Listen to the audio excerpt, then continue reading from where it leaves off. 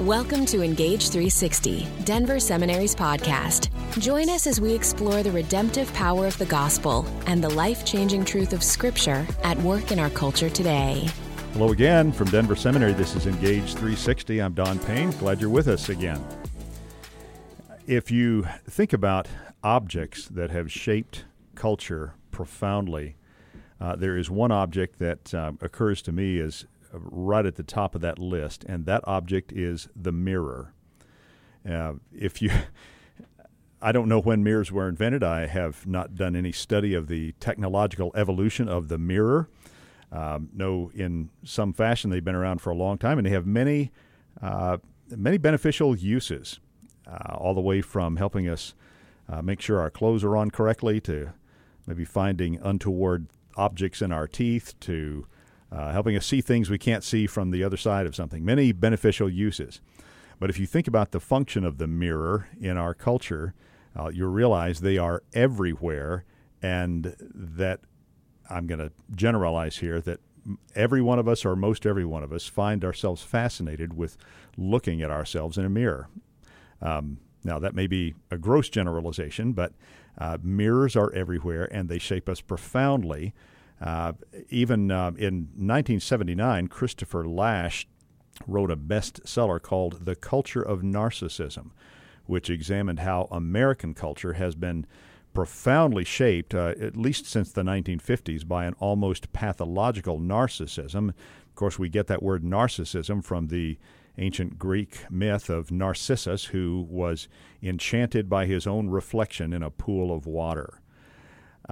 Now, any redemptive engagement with the world really demands that we have an increasing understanding of our world and how it needs redemption. And if narcissism, self-absorption in one way or another, is such an intrinsic part of our culture, the water we swim in, we need to give a little bit of attention to that. I was recently reminded of, I don't know if it's a fable or a joke, where an old fish swims up alongside two younger fish and says to them, "How's the water, boys?"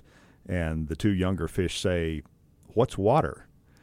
So we're often not even aware of the culture and that we inhabit, and our role in it, how it's shaped us, and how, in fact, it needs redemption. So with all that said, we're really privileged again this week to be joined by our colleague, Dr. Ron Welch, who is Associate Dean of our Counseling Division and has given a lot of attention to this. Ron, good to have you back.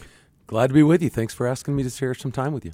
I think last time you and I chatted on the podcast, we talked a lot about baseball. I don't remember what else we talked about, but I remember the baseball conversation. As long as the Dodgers are mentioned, I'm good. Well, Ron has given, as I mentioned, a lot of attention to this subject of narcissism, and probably can correct some misconceptions that float around about it and help us do a little bit of a deeper dive into it. Ron, first of all, what really defines or characterizes narcissism, at least from a clinical vantage point? Well, initially you would think about terms like self-absorption and self-aggrandizement. You'd think about the idea of someone who thinks about nothing but themselves in the narcissistic tradition. But in reality, most of narcissism is separated from what we call antisocial people. As you're aware, I spent a lot of time in the federal prison system, not as an inmate, but as a psychologist. Not a resident. Yeah. Not as a resident. But I did meet a lot of narcissistic antisocial people, and I started realizing there's a big difference. Antisocial people really enjoy the pain they inflict on others. They're fine with other people getting hurt, and as some of the criminals I met in the prison system would say, if they didn't want to be a victim of a crime, they shouldn't have been there. It's an outward projection that everything is everyone else's fault, and I can do whatever I want, and nobody really cares and should care because I get to get what I want. So then life becomes about as much power, sex, control, money as you can get. Narcissism is more a compensatory thing. And by that I mean, rather than actually believing it, you're making up for not believing it. So let me give you an example. If you have a scared little boy that thinks they're not good enough at a sport, they're going to try to tell everybody how they are the starting pitcher on their baseball team when they haven't played in the last 3 games. if you're an antisocial kind of person, you're going to go out and be the person that beats the other team down because that's how you prove your authority or your control. So one of the misconceptions in society about narcissism is that those people are significantly strong in self-esteem and love themselves and think they're God's gift to everybody. In reality, most of them are scared, just the opposite, anxious, worried, and trying to make up for that by putting on a show for everyone else that creates the outward image of control. Well, I know that narcissism in whatever form, whatever expression, has become the subject of quite a bit of research, clinical research, and even within ministry settings, narcissism has become an object of inquiry because of how it seems to impact people in ministry settings. Why has this become such a focus of research? Well, if you think about how churches operate, we have a CEO kind of mentality that's been applied to the church, right? So we have operating officers, and we have financial chief officers, and we have people that are running administrative pastoral roles. It's a business, right? And at least in larger churches. And there are large numbers of staff members and large businesses and organizations that have to be interacted with. So decisions have to be made, and a lot of times they're made from the top down. And that creates a scenario where if someone is in a church in a position of authority as a board chair or a executive pastor, then it becomes very easy for them to be the person people look to make the decisions. And before you know it, it's not God's church, it's Don's church. And so then narcissism and the desire to prove that you're really good at what you do, that God placed you in the right position. I've talked with pastors who even feel like they have to appear competent at all costs, because if they don't, they're letting the congregation down. They're not going to be the right role model. This is why pastors who get in trouble and end up in a variety of different experiences of sin won't talk to anybody about it or won't get help, because they have to appear competent. And got to maintain the persona, the image. The image. I mean, because they feel like that's what the congregation expects, and that's what they're supposed to do, and that's what God expects. So then if you're also narcissistic and you need to do that, it's not that you want to control everyone or that you really feel that's what God may even want from you, but it's the only way you know to stay in control. And it scares the heck out of you to think about letting another team make a decision, because what if that decision's wrong and then it reflects poorly on you? Then other people will think you don't do your job well. Is it also in some respect a sort of reinforcement of an image that leaders need to have of themselves? To go back to your previous comment, to kind of acquire what they want to be true of themselves? Well, you've got an opening right there to go back to baseball, so I'm not going to pass it. Okay. I'm not going to pass it up. Never as a coach, I mean, one of the things you want a pitcher to do when they go out there is you want them to know they're going to be successful. You want a batter to walk up to the plate. They may know they're going to strike out 7 out of 10 times, but you want them to think this is the time they'll hit the home run. And it's all about picturing success. And that's true for a lot of people in ministry as well. They want to see what success looks like. They want to believe that, the church they're planting is going to grow and everything's going to be great. And yet on any given Saturday, they may be worried about Sunday and how many people are going to show up and not thinking it's going to go well. So then they've got to get back into the salesman mentality and think really positive things. So our identity gets tied to that. Completely, especially if everyone else around you is telling you that's what they expect. And then you get into all the concepts that we'll talk about, I'm sure, in a few minutes here, related to how submission fits into that, and headship and leadership and expectations. And suddenly it's really hard to get out of that merry-go-round that you find yourself on. Well, how does that end up impacting people on the other end of a narcissistic leader?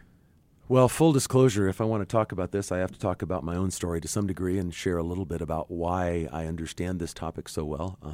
I call myself a recovering narcissist. It's easier to describe it that way, but every day when I wake up, I have to fight the urge to make certain other people know that I'm okay, that I'm good enough. Even though I've had a lot of success in a lot of ways over my life, I've always questioned myself, and I've always wondered if it's good enough. Is it? Never enough.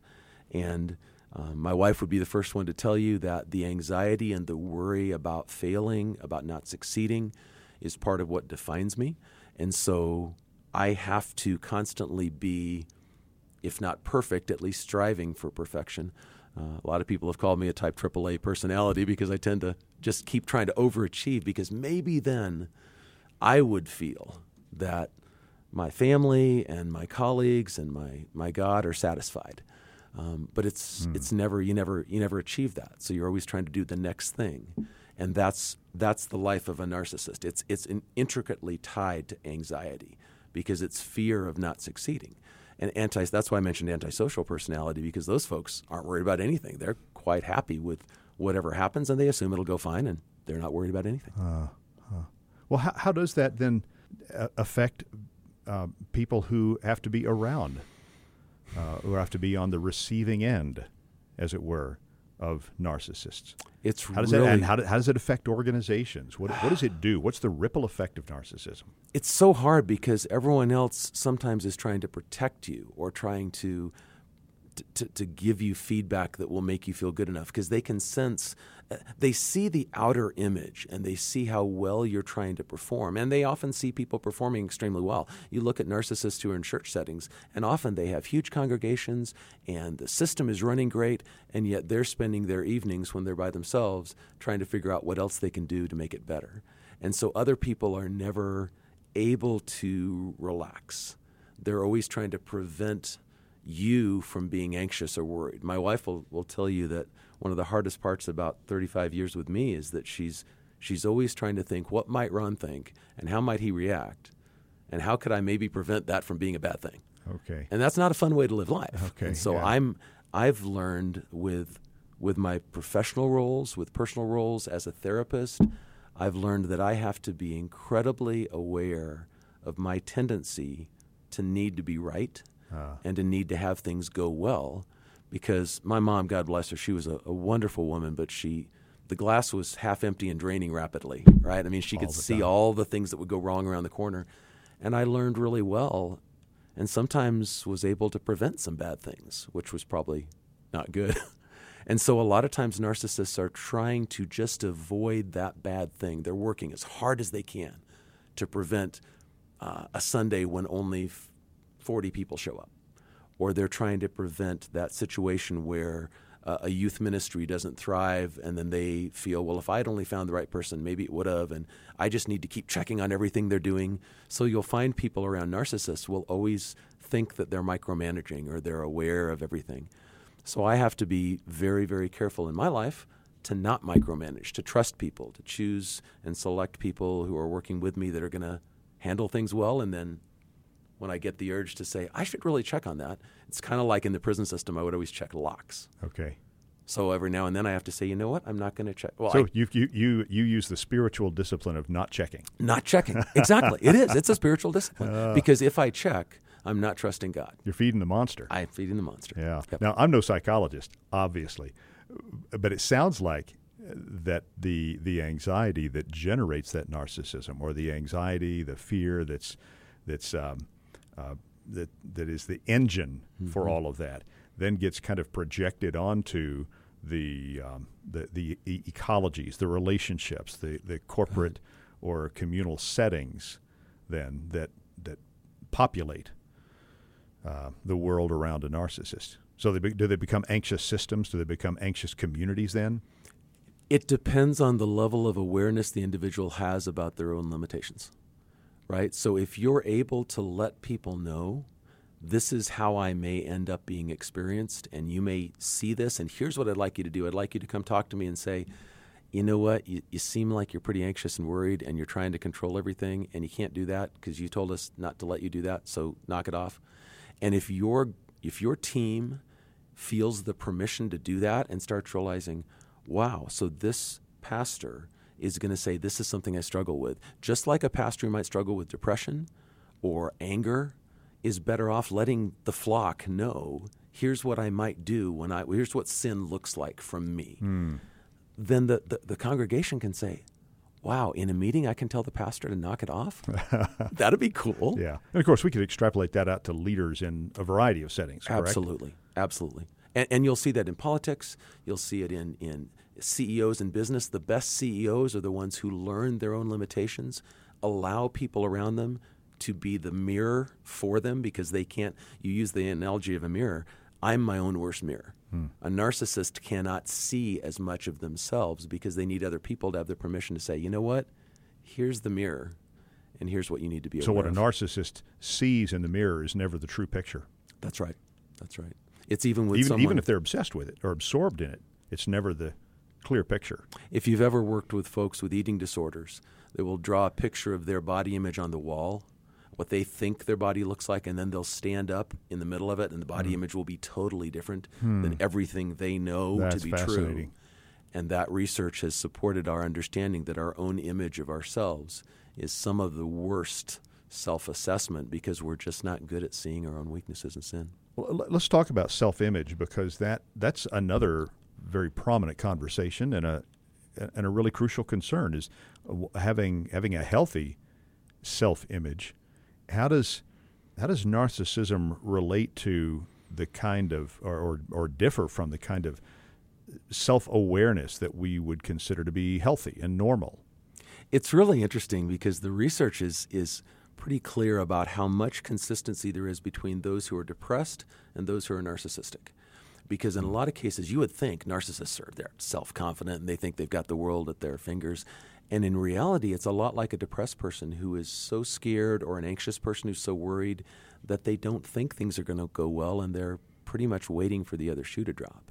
And that's kind of what it's like in terms of self-image. There's a real lack of evidence-based truth, if that makes sense. You can have a really good day, and a narcissist will look at that and say, yeah, but...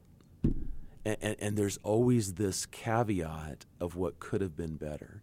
And so narcissistic people can't sit and enjoy God's blessings, for instance. They would have to say, I should have done something different. And the problem with that, of course, is that it's like the quarterback. They get way too much credit for success and way too much blame for failure. Yeah. And a lot of what happens for narcissists is treatment and intervention, a lot of times, which is really hard, is looking at how little control they actually have and saying, that great success you had with that sale in your business the other day, that really wasn't all about you anyway. There was a whole team of people involved. There was all sorts of luck. God's providence was at work from the beginning. And you're not only going to blame yourself too much for your failures, you're going to give yourself too much credit. And then when you can help someone take that away and say, I'm living in a broken world that's unpredictable and things can go wrong and I maybe can't prevent it in any way, shape, or form, that's incredibly fearful, but it's true. But it can be kind of liberating as well. Very much so. If we can find our way into that that spot. And that really opens, we'll come back to this maybe in just a moment, but that really opens a sort of gospel segue onto all of this, because it makes me think of the reality, the thickness of grace, and our capacity actually to live by grace, to receive what comes as a gift of God. And I mean, I've thought a lot about this theme of grace, and of course our English word grace comes from the Latin word gratia, from which we get other words like gratuity, gratuitous. The French have a great word for that, largesse, just the bounty and the sort of openness of spirit that we theologically we see coming from God our way, undeserved, unmerited, unpredictable, unmanageable, incalculable. We just learn to receive that. And it strikes me that these anxious, narcissistic tendencies we're talking about always work against grace, a life sustained by and receptive of grace.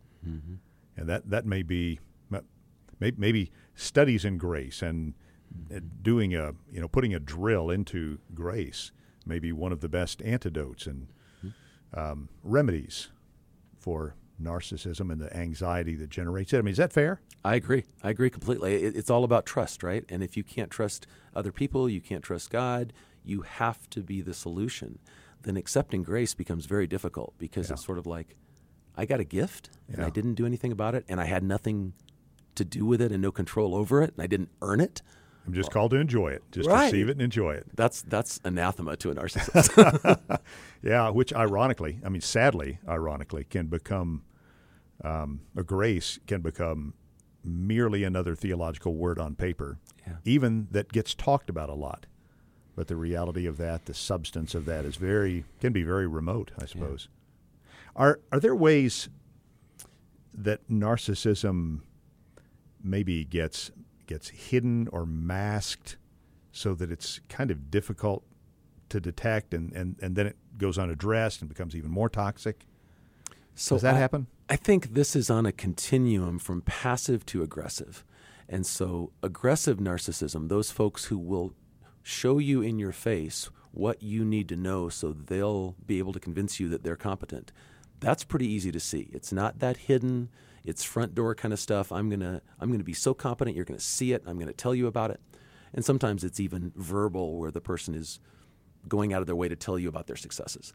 But across the continuum, we get into passive-aggressive and passive behaviors, things that are backdoor kind of entry places where someone will do things like try to control you by manipulating at a level you don't know about, talking to other people to make certain that they vote a certain way in a meeting, or saying something about another competitor who might be a threat to the narcissist and might make him or her look incompetent, and making certain they cut that person down without the. So there's all these passive kind of behaviors that are passive-aggressive at times, but they're not direct aggression. Because they're trying to make things turn out the way I think they need to turn out to salvage my image of myself. It's still controlling. Okay. It's still manipulative, and it's still aimed at competing or finding a way to prove to others that you're competent and good at what you do. But it's not as direct and aggressive. And so I think those things are sometimes harder to see and be aware of, especially those who get really good at it, because they're masters at hiding it and finding ways to not have to deal with the pushback that they would get if they were kind of aggressive in their narcissism. What's on the other end of that spectrum? I see it as kind of passive on one end, aggressive on the other, and passive-aggressive in the middle. So it kind of goes across the board from the degree to which you are more than willing to take the risk that you're going to push directly back at the other person, even in a discussion, all the way to the passive side where they may actually choose to just sit back and say, I guess I really am as helpless as I thought. Maybe I'm not competent. I guess I should just give up.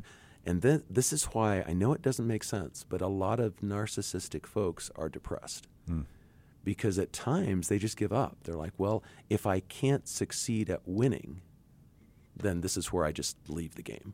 And they'll do things like get sick or ill and leave a job.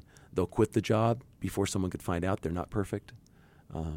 They'll find ways to self-sabotage and blow up an opportunity, even though they could have probably succeeded, because it's easier to sabotage themselves than wait for someone else to expose them. That's the whole scared little boy syndrome. It's also why people put on such an image, because it prevents someone from finding out. There's a whole term called narcissistic injury in the literature, which is basically when a narcissist is exposed. Somebody shows them to be fallible, and then they're overwhelmed by that, and it throws them into a tailspin that can lead to a lot of depression and sadness.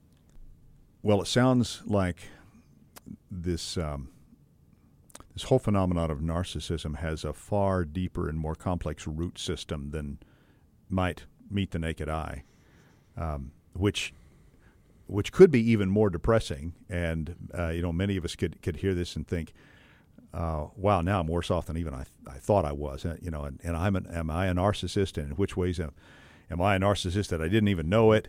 And maybe we are. In a lot of ways. Who knows? But when we bring the gospel back into the conversation, in one respect, that could feel even more indicting, because now the gospel's shining the light into the depths and the nuances of how broken I am, which is true. But how would you bring the gospel into this as an encouragement to people who struggle with narcissism, even if they didn't know it or name it as such? A lot of this has to do with your understanding of words like submission and headship and leadership, and trying to figure out what does God actually expect of people in their Christian walk.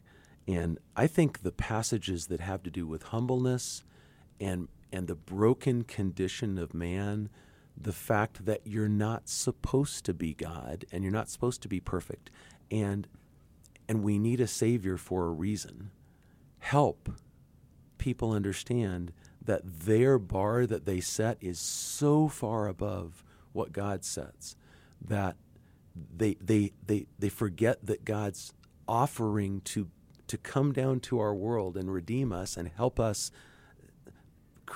create an ability to want to be sanctified and want to move toward a place where we're closer to being like God. The desire to be good is awesome. God wants us to try to be godly, but he doesn't want us to be God. And so what we try to do is, in my opinion, the gospel provides an opportunity to say, yeah, there's a story that explains why you're broken. And it's not because you failed or you're a bad human being. It's because you're human.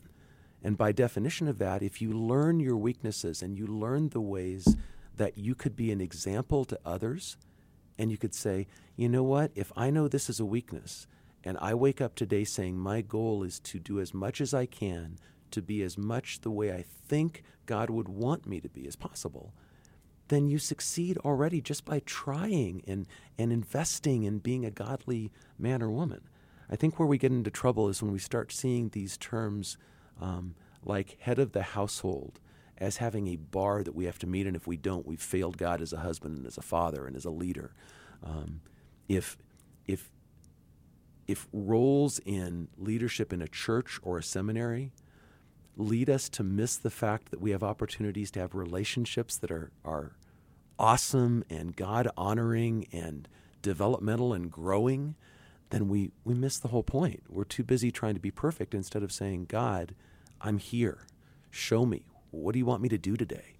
And I think that's where the gospel allows us an opportunity to realize that this is not an overwhelming problem. This is just humanity. This is, for narcissists, this is their cross to bear. But everybody has crosses to bear. Mm-hmm. Everybody needs to work on things that God wants them to improve on. That's the Christian journey, right? I would think that if we could own the darkness and the evil that lurks at the core of all of this and realize that that's where and why grace is so absolutely essential, that God meets us, as you mentioned a moment ago, God comes down and meets us even there, touches us and grabs hold of us even there, unilaterally. Even before we have the good sense or the willingness to reach out and receive that, we're not trying to get ourselves as far as we can go and then grace, or make ourselves worthy of grace, as some folks will put it. It meets us at the bottom, carries us all the way, and well, that is so counterintuitive, especially to a productivity-oriented culture like ours is, to think that there is no way we can pull ourselves out of the mud of all this, but pick ourselves up by our own bootstraps, as the saying goes. Right. But grace comes to us so counterintuitively that once we can get our minds around that, it's so liberating. If you can do that, you can also trust God. You stop relying on yourself to solve every problem, and that's where a lot of us get into trouble when we. It's weird. You think of words like submission, and you think it really is something about one person giving in to another person's will. We've just kind of transmuted that word so much from the original meaning. But if we think about serving under each other, serving for each other, being servant leaders, then a lot of the narcissist problems go away because they don't have to try to fix everything in that day or prevent bad things from happening. They can just say, isn't it cool that I've got a God who cares about me and shows up and is here with me? And I can just kind of say, I'm going to do my best, but if I don't, God's got it. God's grace undergirds. That makes it so wonderful. Yeah, doesn't it? And yet you can go through your day and miss all of that, and it's just it's the message that the gospel offers to us. Yeah. Well, I didn't know that a conversation about narcissism was going to get us around to grace, but I'm really glad it did. That's the place it belongs. Ron, Absolutely. Thanks. You're welcome. We're always benefited by your insights. Dr. Ron Welch from our counseling division. Folks, let me remind you that all of our podcast episodes are available in transcript form. If you would like to go back to one and revisit it in written form, you can find that on our website. Just go to denverseminary.edu and look for the podcast link. You'll find all of our episodes linked there, and each one should have a icon there which will allow you to download a full written transcript of the episode. I want to give a word of thanks and shout out to those in our communications department, Andrea Wayand and Rochelle Smith, who work so diligently behind the scenes to make this happen. And as always, Krista Ebert, who is our masterful soundboard engineer and editor, to get these things whipped up and into shape for you to listen to. We'd love to hear from you. If you want to email us with comments or questions, you can do that at podcast@denverseminary.edu. And if you are listening on one of the popular podcast platforms, we would really love it if you would take a moment to give us a rating or a review. That is always really helpful to us. Until next time, I'm Don Payne. This is Engage 360. Hope you'll check back with us and pray for Denver Seminary. We always value your support of whatever kind, and certainly your prayers for us in what God has called us to do. Take care.